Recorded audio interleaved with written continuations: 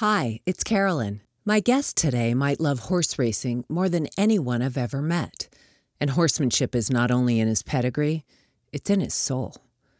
Sean Clancy is a champion steeplechase jockey who is even better known for bringing the legendary stories of the great horsemen to life in the Saratoga Special.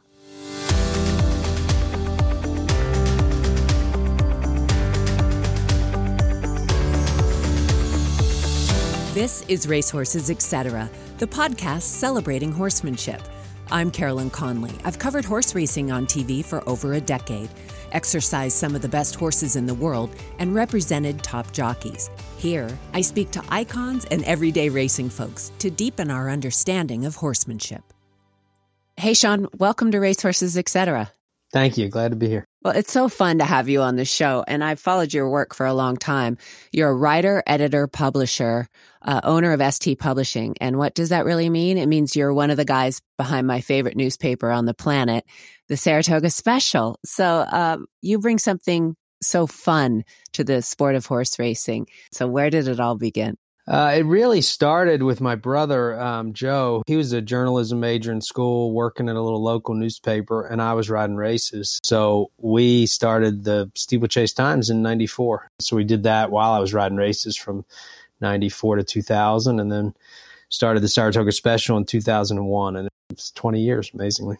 Where did you start riding steeplechase horses? My dad owned and trained horses, so I grew up with it. First picture of me anywhere, and I'm in a win picture of my father's. He's riding a jumper at Radnor Steeplechase, and his owner, Donald P. Ross Jr., who actually they owned Delaware Park years ago, he's holding me in one of the pictures, and all I have on is a diaper. I have no shirt, no anything, and I went to the races every time there were runners, I went as a little kid, and then all the way through school and started riding pony races. And then my first thoughts, I was like, I want to be a jockey. And that's all the way back to mid 70s when I was a little kid.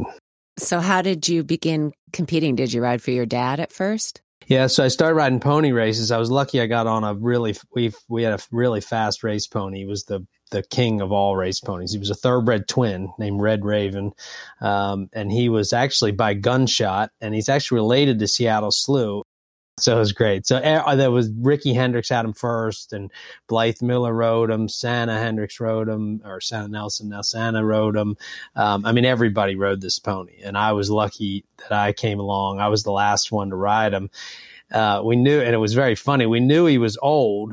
We didn't know how old. Nobody kind of knew. And I rode him 14 races. He won 10 and was second 4 times.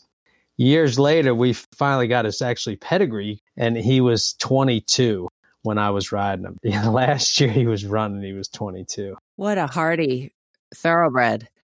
He lived on the farm until I think we put him down. He was 30 when we put him down.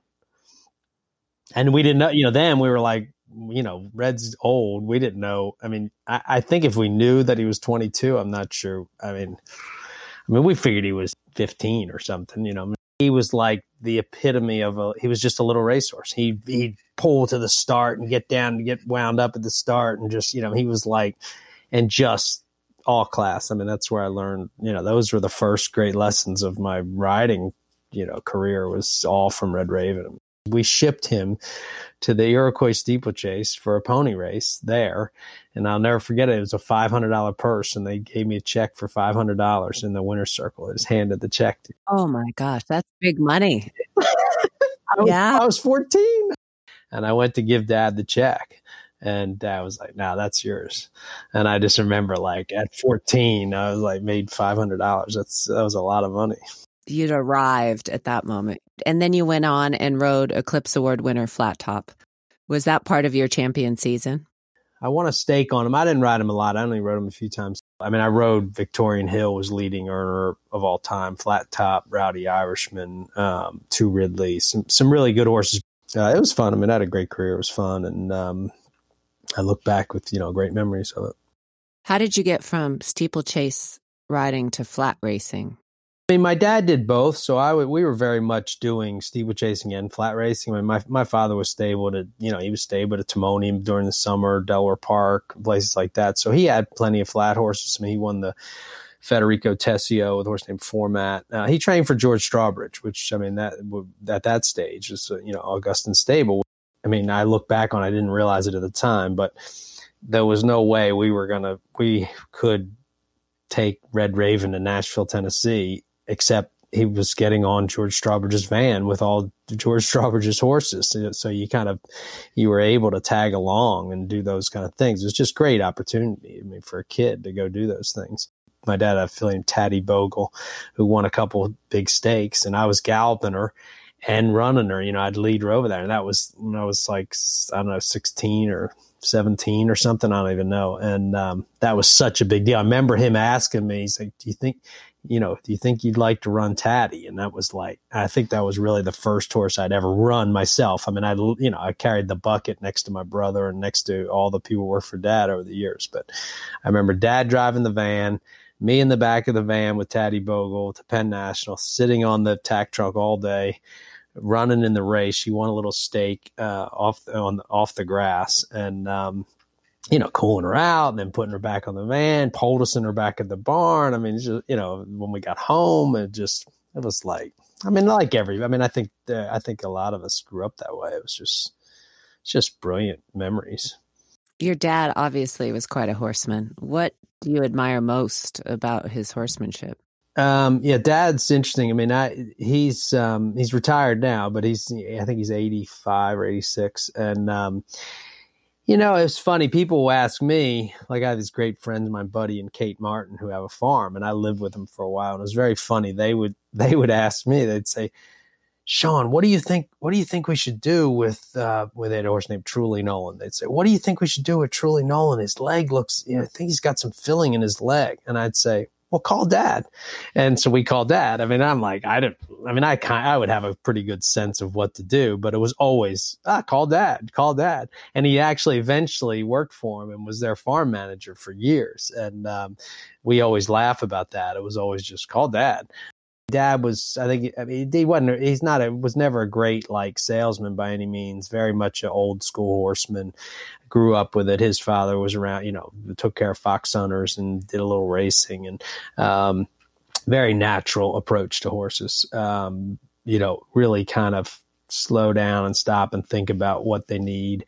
He had a fox hunter. We called him Rich. He was just a lovely horse and hunted him for years. And I remember I called him one day. I said, "How's Rich?" And he was gearing up for the hunt season with Cheshire. I mean, my father was fox hunting Rich first flight with Cheshire Fox Hunt, which is a big, good fox hunt, all the way to he's probably 80. And he said, I don't have him there yet, but he's close and he's getting there. And it was like, he was training that fox hunter to get, it could have been Charlie Whittingham talking about Sunday Silence. I remember bringing jumpers back. He brought a horse named Oh What a Chief back. He was 13 years old and finished second in, one of the biggest races of the year at 13. Just all the basics of horsemanship and that respect for the horse. It probably was just, you say it was born into you, but it was really just from those formative years. Like I said, the win picture when I was a month old with that win picture. And then you see the pictures of me riding. And my last race I ever rode was in November of 2000. And there's Dad in the win picture. So your life, there's 30 years of my life that's come full circle from being a month old when he was riding to being 30. And there's my dad, in the win picture. That's where it all started. That's really beautiful. You've brought so much of that passion and understanding to your work in both your website and the Saratoga Special, which can be found there as well. Your respect for the horseman is apparent in your articles. You obviously grew up with that respect. What has it meant to you over these last several years publishing the Saratoga Special to kind of document some of the old horsemanship and your favorite trainers along the way? I mean, I think that's really been the basis of what we've wanted to do, was to try to bring those stories to people. And I mean, my favorite thing to do at the Saratoga Special is to just spend time with usually the trainer, but a lot of it's jockeys too. I mean, I love really, love talking to the jockeys and getting in their head too. I mean, over 20 years of doing the special, my favorite moments, my favorite articles, the things that have brought the most joy to me are the moments with, Bill Mott. I mean, the stable tour with Bill Mott at Saratoga is just like, I mean, and I feel so lucky. I feel like it's just an honor. I mean, to walk down. I mean, here's a Hall of Famer who I respect I respect his horsemanship to no end. And we start at one end of his barn and go to the other end, and then go to the little barn. He just kind of opens the door and walks in, and then you think, well, I guess I should follow him. So then you walk in, and sometimes he doesn't say anything, which is so Mott too. But, as a writer, you're like staring, you're in the stall with Royal Delta, and you're just staring at her. And Mott's not saying anything, which he doesn't need to, because it's Royal Delta and you know what she looks like. We've all seen her, she's just standing there in all her glory. And I'm thinking to myself, how do I get Bill Mott to say, he's got to say something? I can't, or this is not going to work in a print newspaper the next day. You're like, and then you hear your recorder and you're like, oh my God, you're like, I say, wow, she's big. It's like, it's just terrible, but those moments of walking up and down his barn, Alan Jerkins, as everybody knows, is, one of my all-time heroes, and a great friend and a mentor. And, I used to I love, everybody was sad when he stopped riding his pony, which it was kind of sad that he wasn't riding the lead pony. But for me, it was such a gift, because he was in the golf cart then, and I'd just jump in the golf cart and ride along with him. And I'd have my little tape recorder. I'd have the tape recorder kind of hidden, which I never even knew he knew I had. I was like, he never said a word. And then years later, Leah Giarmati said, she said he'd see me coming and he'd say, oh, and he's got that damn machine with him. And I'd be hiding it. But, riding around in a golf cart with Alan Jerkins, talking about, prove out an onion and galloping these horses, I mean, stretching, he was so brilliant. He'd stretch out these sprinters and galloping horse 3 miles, galloping horse, train them twice a day. The pony blowout, he'd be on the pony, and then he had a really good pony boy named Judum. And Judum, he would pony, blow the horse out while ponying the horse. They'd blow out a eighth of a mile and, 10 or something. I mean, you got to pull him up sharp. You can't let him, you don't want to overdo it. You got to pull him up sharp. And he had all these great things, which I've chronicled him. And I pretty much have every word he ever said to me somewhere typed out. Those were brilliant moments.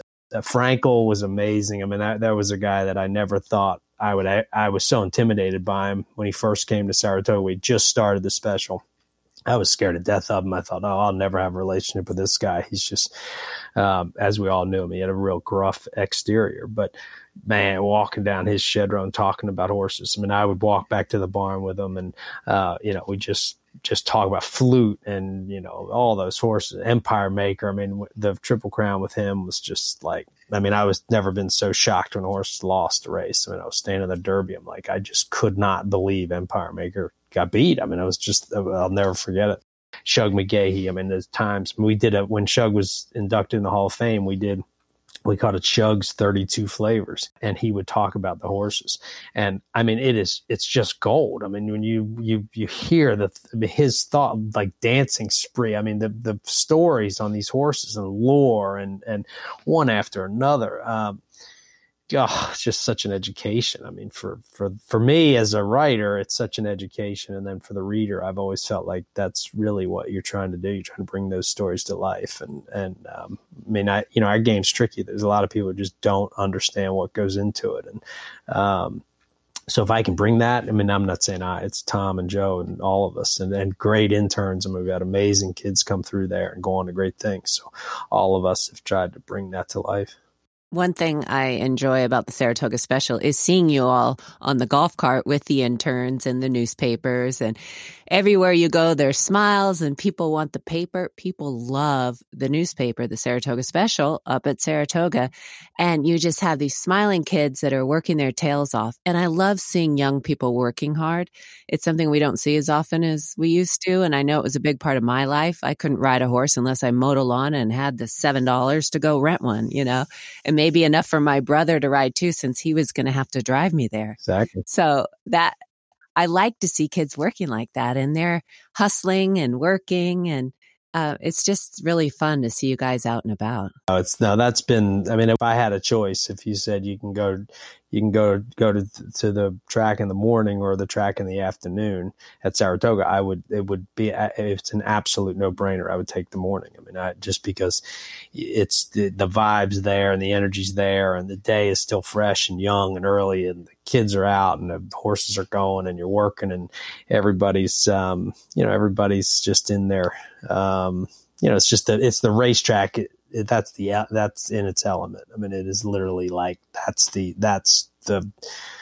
the joy and the beauty of the track is the morning. And I just love that part. And, we're picking up stories and people are saying things and you're handing out papers and then you look up and you see a horse gallop by, you're like, there's Royal Delta, you're like, wow, look at her, whatever.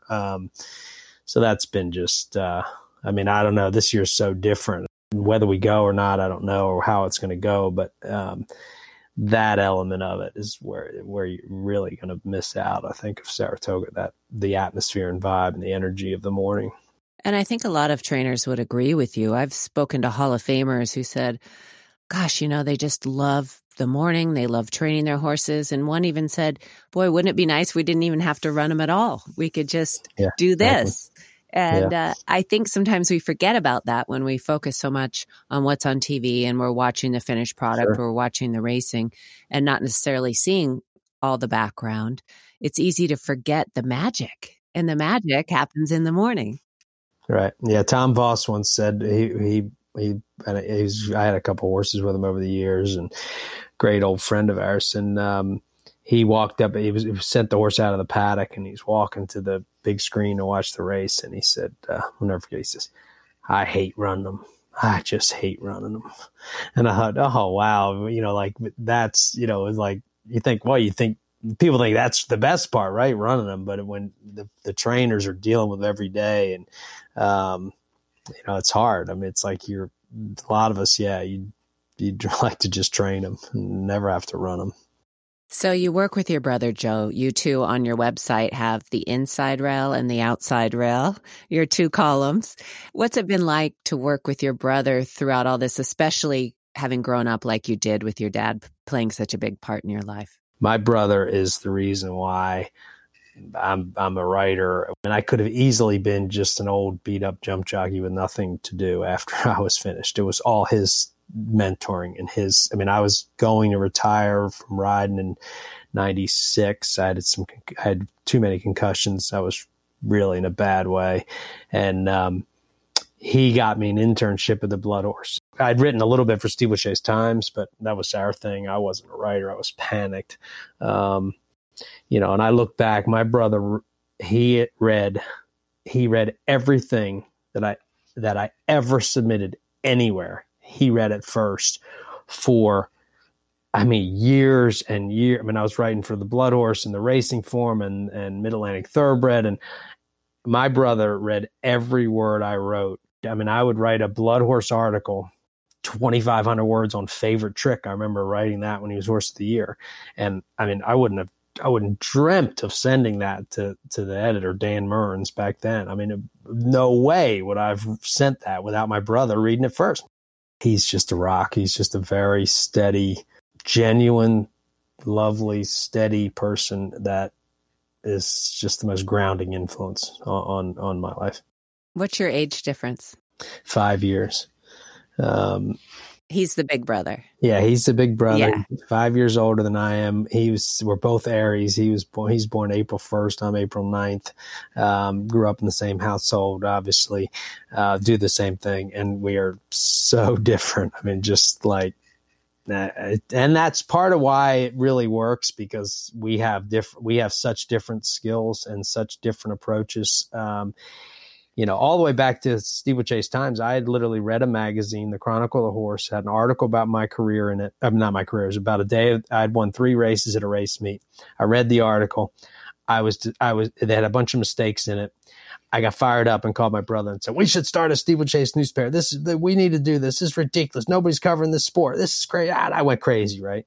Like I can. I mean, I was on a landline, from my future wife's house. I was dating her in 1993. She was riding. I read the article. I got so fired up. I called my brother on the landline.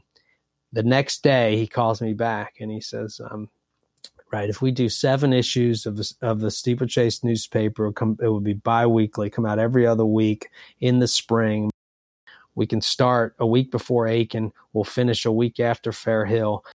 And if we don't make any money, if it's a complete bust, we will lose $5,000. And I said, okay. He said, do you have $5,000? He had just gotten married. I mean, he's like, working his tail off. And I said, I was riding races. I said, yeah, I got $5,000. I could blow $5,000. I don't want to, but yeah, I could do that. And, but it was all him. He had gotten all the details, figured out how we were going to do it, how it was going to work. So we revved it up, started selling ads. And after 7 issues, the company wrote a check to me for $5,000. So I got my $5,000 back after 7 issues. Excellent. It's pretty good, right? I love how pragmatic he is. What a great asset for you. Right, exactly. In the newspaper business, in the publishing business, he's so good at it. I mean, he's the guy laying it out, getting all the ads straight, making sure everything's done. I mean, he's like, and Tom Law has been an absolute godsend. Yeah, I see you guys going 24/7 at Saratoga, and I don't know how you do it. I can see why you have sort of a seasonal approach when you push yourselves that hard. But you mentioned what a mentor your brother was in terms of your own riding, and clearly that's paid off. You won the Eclipse Award for riding when you chronicled the estate auction of Hall of Fame trainer Sydney Waters in 2009. What do you remember most about Sydney? Sydney was a guy, I wasn't around him much. I just was, watching him from afar. And I did like all his old great jumpers and the flat horses. And he was a guy that did both, which I loved. I mean, the horsemanship to train a champion. I mean, he was the first trainer that ever trained a champion on the flat and over jumps. Shepard's subsequently done it, but he was the first. And, just a great old horseman, very old school style. He was like, he did the love sign. She won the test, came back, won the Alabama. You're like, man, how did he do that? In like 7 days. In this estate auction of Sydney Waters, what were some of the more remarkable pieces that were being auctioned off? It was so, it was one of the most unnerving things I've ever experienced. When we left there, my brother and I went, and we left there, and it was like, and I tried to write it, and it was like you just saw your life, it was called Life's Work, and your life's work just being auctioned off. I mean, the family, I think, they were pretty much in disarray. I don't think they were getting along, and they ended up just with this, estate sale, and they were literally just putting things on tape. There was like cardboard box of like his eyeglasses, some handkerchiefs, and a pocket watch, or and then they were selling art. There were some huge things they were selling, but they just sold everything. I bought his binoculars, and that's what I wrote. I put that in the column, and they were old, like that old metal like binoculars, and they were all beat up, like the finish had come off the metal, so you could see they were like black, but you could see right into like the metal from wear and tear, and I just looked at them like, oh my God, you could just see them hanging from Sydney's arm and going up the stairs at Saratoga and clanging on the box seats when, Shadowbrook or Love Sign or, one of those Quick Call, one of those horses won or lost. It was like you were looking at these binoculars going like, this is the man's life right here, win or lose in all these races. So I bought those I think I bought them for $40. I mean, it was just ridiculous that, and actually still had his name, You remember the old plastic, it was a labeler. Remember the old labelers? Yes, my dad loved those.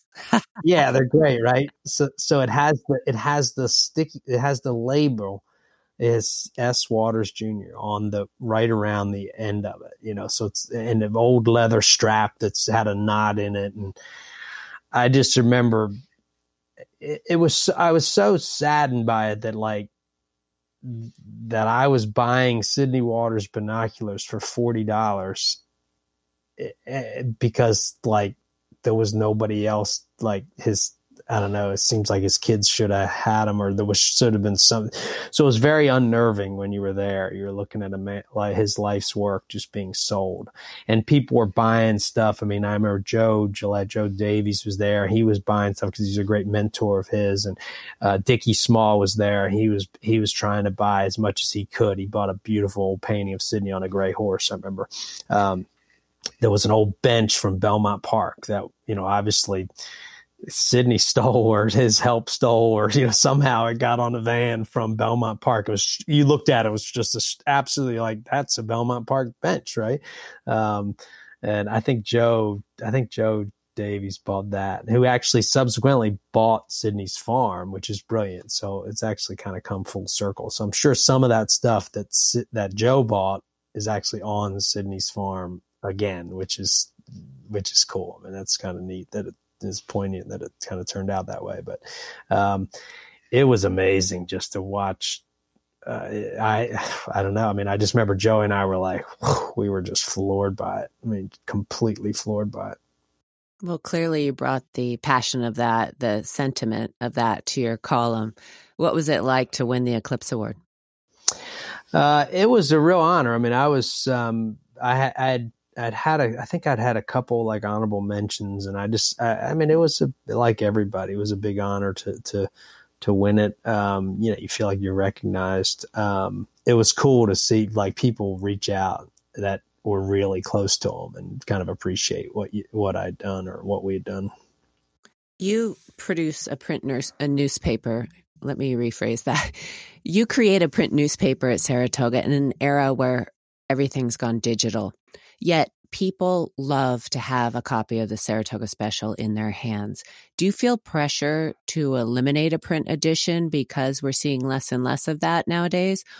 Or is there something about Saratoga and having a print newspaper that's important? I mean, it's a great question. And we obviously, we talk about it a lot as far as, how to kind of adjust and how to handle that.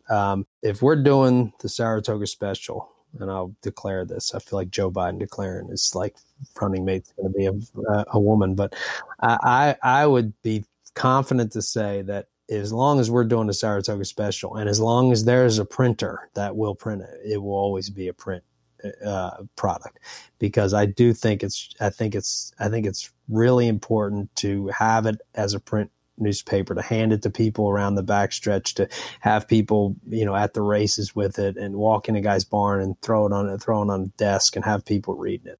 In today's world where you're going so fast and everything's just flat out, I just think we've really lost that kind of, the social structure, the neighborhood, I'm trying to think of the right word. It's like the community of it, and the social part of sharing something. And I think it's important.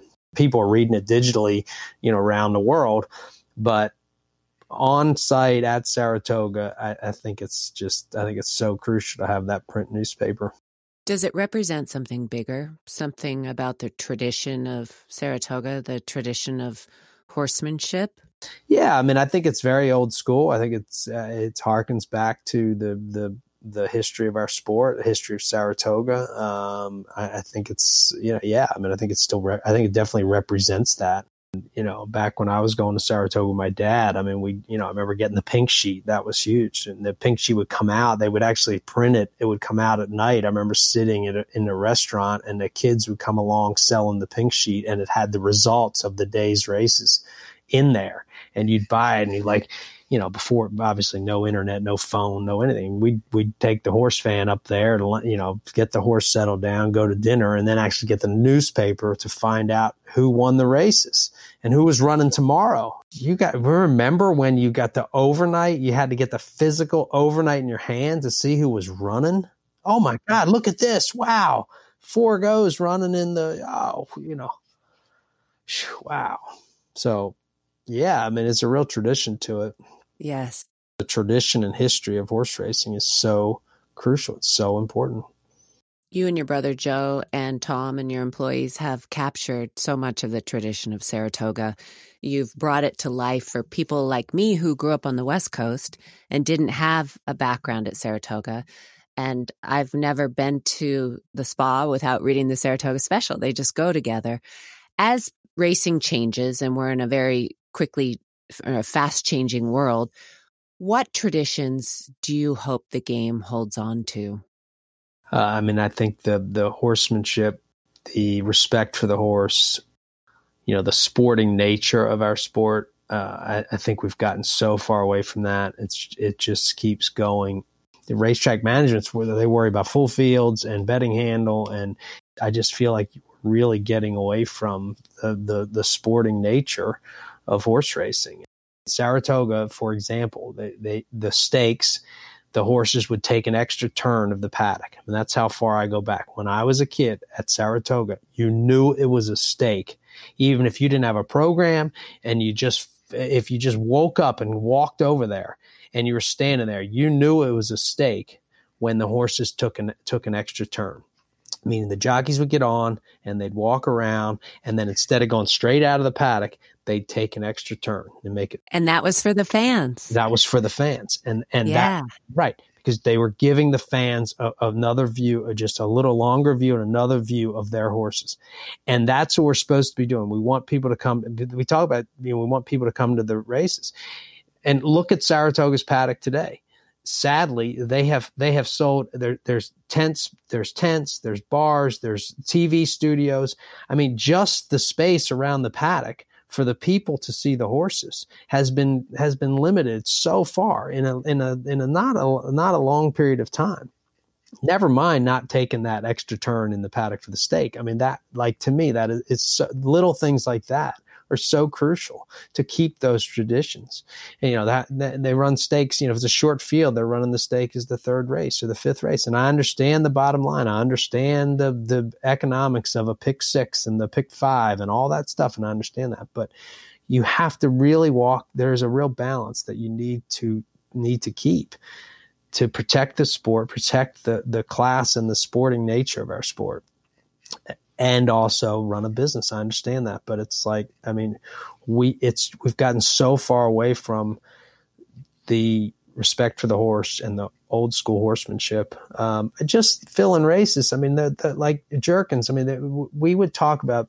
I remember it happened so many times. It'd be Jimmy Jerkins, Leah Giarmati, Fernando Abreu, myself, a couple, maybe a jockey too, an agent, whatever. We'd be standing around talking at the barn or at the Morning Line Kitchen or wherever, talking about Jerkins and what he used to do. He'd be like, man, I think he blew that horse out the day before. Then he galloped him 3 miles. He was trying to get, and we'd be talking about it. And it happened 10 times in the middle of the conversation. The chief, he'd be listening. He's an amazing guy. He'd just be kind of half listening. You'd think he's barely paying attention. In the middle of it, you'd hear this out of the blue, and you always stop because it was the chief. He'd say, "But you knew when the race was," and he'd just scream it. And we'd all look at each other, and he's like, "Now you never know when the race is. They give you 25 extras, and then you don't know when you're ever going to run the horse." Back then there were, you knew you had a condition book, and the races were in the condition book, and you could train your horse up to that condition book, to that race. Now they give you 15 extras a day, and I understand it. Racing office, I understand it. They're getting pressure from management. Fill these races, full fields, and they don't let races go with. That's why we're going turf sprints. More and more turf sprints, because they fill. But that's getting away from old school horsemanship and taking care of horses. Trainers today, you could ask any of them, they're just training horses. They're just in perpetual training because you never know when the race is. The condition book and the way they fill races, it's like horses aren't even trained to a race anymore. You can train them to a stake because you know when the stake is. And you can ask any trainer. It's easier to train a stake horse because you know exactly when the race is. Okay, not this year because of the corona, but it's like you actually can point your horse for that race. You can back off for 2 weeks, skip a work, back off, get it, and then bring them back to that race. That's not my opinion. That's Alan Jerkins. I mean, the chief every conversation, he would say that. I mean, he said, but you knew when the race was. That's such a good point. I've often wondered, why are we seeing less horsemanship? And that's it right there. You cannot gear a horse specifically to a certain date. So important. And read them according to how you're preparing for that day. You just have to be sort of at the ready. And then yes, if you don't enter, you're in trouble and you might lose stalls. Right, exactly. There's pressure on trainers to run. I mean, the pressure on trainers to keep stalls from the racing office that's what people just don't. They have no concept of what that's like. And I understand that. I understand the racing office. I understand the business of it. But horses are the maintenance works. Trainers just give horse maintenance works because you have a race to enter. Oh, I better work them a half a mile because I got a race that I'm entering tomorrow for a race on Sunday. You work the horse on Tuesday, you enter on Wednesday, race doesn't go. Okay. You come back on they brought it back. Okay. You put them back in on Thursday for the race now is on Wednesday. So you put them back in on Thursday, race doesn't go again. They bring it back again. You enter Friday for a race on Friday. Now your horse hadn't worked since Tuesday because you worked him for Tuesday because you thought you were going to run on Sunday. Now it's Friday. You're still not in, and your horse worked last Tuesday. So what do? You work him again on Saturday because now the race is Friday that you're entering in. You have to work them before you enter, before you know if you're in Saturday morning. Your help's off on Sunday. I better breeze them again today because I can't get to this race. I can't get to this race without a breeze. If you last breezed on Tuesday and now the race is Saturday. And they're saying trainers breeze their horses too much. Well, that's why. Maintenance breezes. I mean, and believe me, there are trainers who just systematically, they've got a system and they breeze their horses. There's certainly guys like that. But right. But I know from Jerkins, he would absolutely, that's just my experience of listening to him. And it was just a huge part of it. The amount of horses that are ready to run and can run, but the races don't go, they don't get in, they overfill, they don't run, they bring them back. It's madness. And believe me, as a jockey agent, I used to have a beautiful call on a horse I was so excited to ride.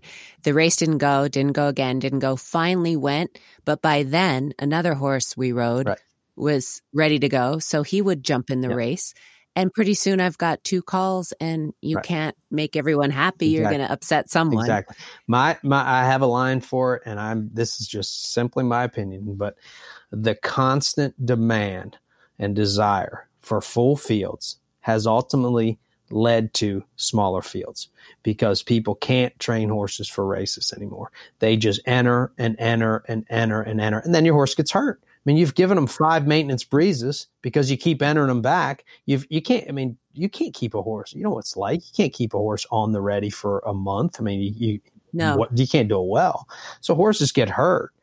And then the other part that would help with horsemanship is uniform entry days. In the Mid-Atlantic, you enter Monday for Laurel on Saturday. You enter Tuesday for Delaware Park on Friday. For Wednesday, I'm making this up, but I don't know the specific dates, but have 5 condition books in your pocket. Yeah. Every Monday in the country, in the United States, if every Monday you entered for Saturday, at every racetrack, you entered Monday for Saturday. You entered, and that afternoon, you knew if you were going to run.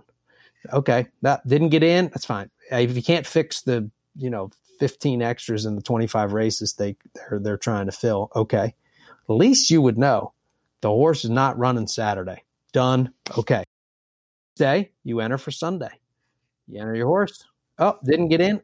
At least you know he's not running Sunday anywhere. Wednesday, you enter for Monday. It would make such a difference. That's a really good idea. People could actually train horses. They could train horses up to races. You would know when they're going. The amount of races people skip. What I mean is you enter Monday for Laurel on Saturday, and there's a race on you enter Tuesday for Friday at Delaware. The race at Delaware is better. So you skip the Monday. You skip entering at Laurel on Saturday because you like the race better on Friday at Delaware. You skip the Monday. It doesn't go. It doesn't go. And then you're like, oh man, I would rather run the horse at Laurel than not run him at all. But I skipped that spot to wait another day to enter him for Delaware Park.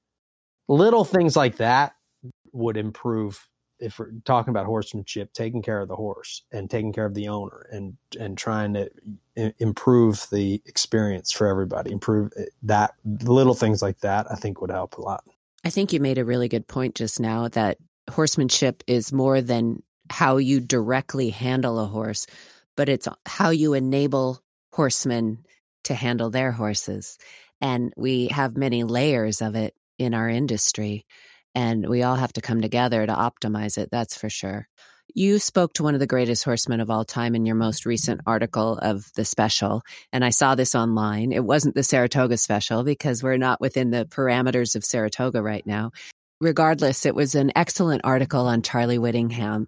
You did a lot of research and spoke to a lot of people that were associated with the Bald Eagle. What was the most surprising discovery during that research? That's a great question. Yeah, I had never been around Charlie Whittingham, obviously, because he's Californian. I've actually spent very little time there. So it was fun to write about somebody who I hadn't written about. And I knew how much people respected him. I mean, that was part of the reason why I wanted to write the article. So I think the genuineness of Charlie Whittingham was the most, it wasn't surprising because I kind of knew that, but I loved hearing that from Shug McGaughey and Todd Pletcher and Darryl McCarg and Chris McCarron and Richard Mandela, and just to hear them tell a story or talk about how genuine he was and with his time and his his advice. At the very same Breeders' Cup at Churchill Downs in 1988, he's there kind of cheering Shug McGaughey up, who was down, feeling like he had a bad day, had a win in 2 seconds, but he was kind of kicking the ground as he was leaving there. And here's Charlie Whittingham kind of consoling him, saying, man, he asked Shug, what kind of day did you have? I had a win in 2 seconds. He said, oh boy, you had a good day. And that really influenced Shug. I mean, he still remembers that conversation. At the very same Breeders' Cup, Todd Pletcher, who had worked for him that summer at Hollywood Park, here's Todd. I mean, he's like, I don't know, 18 or 20 or whatever. He's a kid. And he had worked for Charlie Whittingham that summer, written him a letter thanking him for the opportunity. And Todd said he goes to Churchill, and he said, I want to stop by. He said, I'd stop by Charlie's barn, just say hello. And he's thinking, man, this guy ain't even going to remember who I am. I mean, like, he's walking up there like, oh, this is like, he won't even remember who I am. And he sees him, and Charlie Whittingham walks over and shakes his hand and says, thanks for that letter, Todd. It really meant a lot to me. And you think, wow, there's a guy that the influence of that one day at the Breeders' Cup, he's influenced future Hall of Famer Shug McGaughey. I think it was 37 maybe at the time. And he's also influencing Todd Pletcher, future Hall of Famer, who's 18. Completely different scenarios. Wow. So there's Charlie Whittingham. I mean, he's competing too. I mean, he's running horses at the Breeders' Cup, but he also has the wherewithal, the genuineness, the class to influence two guys that he could have easily not noticed Shug kicking the ground, and he could have easily not remembered Todd Pletcher or blown him off because he was busy with the Breeders' Cup. But no, he took his time, took the time to just be a genuine good mentor, influence, and make a positive difference. And the other thing you have to remember, I made 5 phone calls about Charlie Whittingham. I made 5 phone calls. Those were the 5 stories. I could have easily gone to the next 5 and got 5 more stories, and the next 5 and got. I mean, I could have called you and said, "Give me your best Charlie Whittingham story." Kindness. His kindness radiated in the barn. It's funny. I first arrived Santa Anita Park, and my father and I had driven overnight from Washington State and stayed at the little Motel 6 across the street. And my dad shined my boots. I was 19 or 20, and we walked over to Clocker's Corner, and I think it was Chris Speckert, actually, the trainer, said, "I have someone you should meet." And he escorted my father and I up to Charlie's barn, which is now Mandela's barn. And I really did not know, the scene at Santa Anita. So I was just sort of in awe about everything. And he introduces me to Charlie, and Charlie says, "Young lady, where have you been exercising horses?" I said, "Seattle, Longacres." And he said, "Well, if you can hold those horses, you can definitely gallop mine." He said, "You're hired." Wow. And he hired me on the spot. Wow. And it turns out he went back to Seattle. I think he worked on the starting gate crew up there, and he was down in Mexico, at Tijuana. Wow. But it was just wonderful to just be around him. He was he's kind to the horses, kind to the dogs. He'd stop in the tack room in the morning before we galloped the horses and just sort of say hi with a twinkle in his eye. And everyone was called Charlie's Angels. We were mostly girls. There was a couple of guys there, but kindness is the biggest word I can think of. Yeah. Yeah. Amazing guy. Yeah. Well, it's been fun, Sean. I really enjoy celebrating the goodness of this sport and the history and the horsemanship, and you're just the guy to do it with. Thank you. That was fun. It's great to reminisce and great to talk about the horses and horsemanship in this sport that we love. And keep up the good work with the Saratoga Special. That is a beloved newspaper, and people can find your work also on This Is Horse Racing online. Exactly. No, we will. Hopefully Saratoga will come back in some form or another this year, and then hopefully next year we're there with the golf cart and the kids and the papers and the great horsemanship and enjoying the sport again. All right. Well, see you soon, and we'll be looking for you online. Sounds good. Thanks. All right. Thanks, Sean. Bye.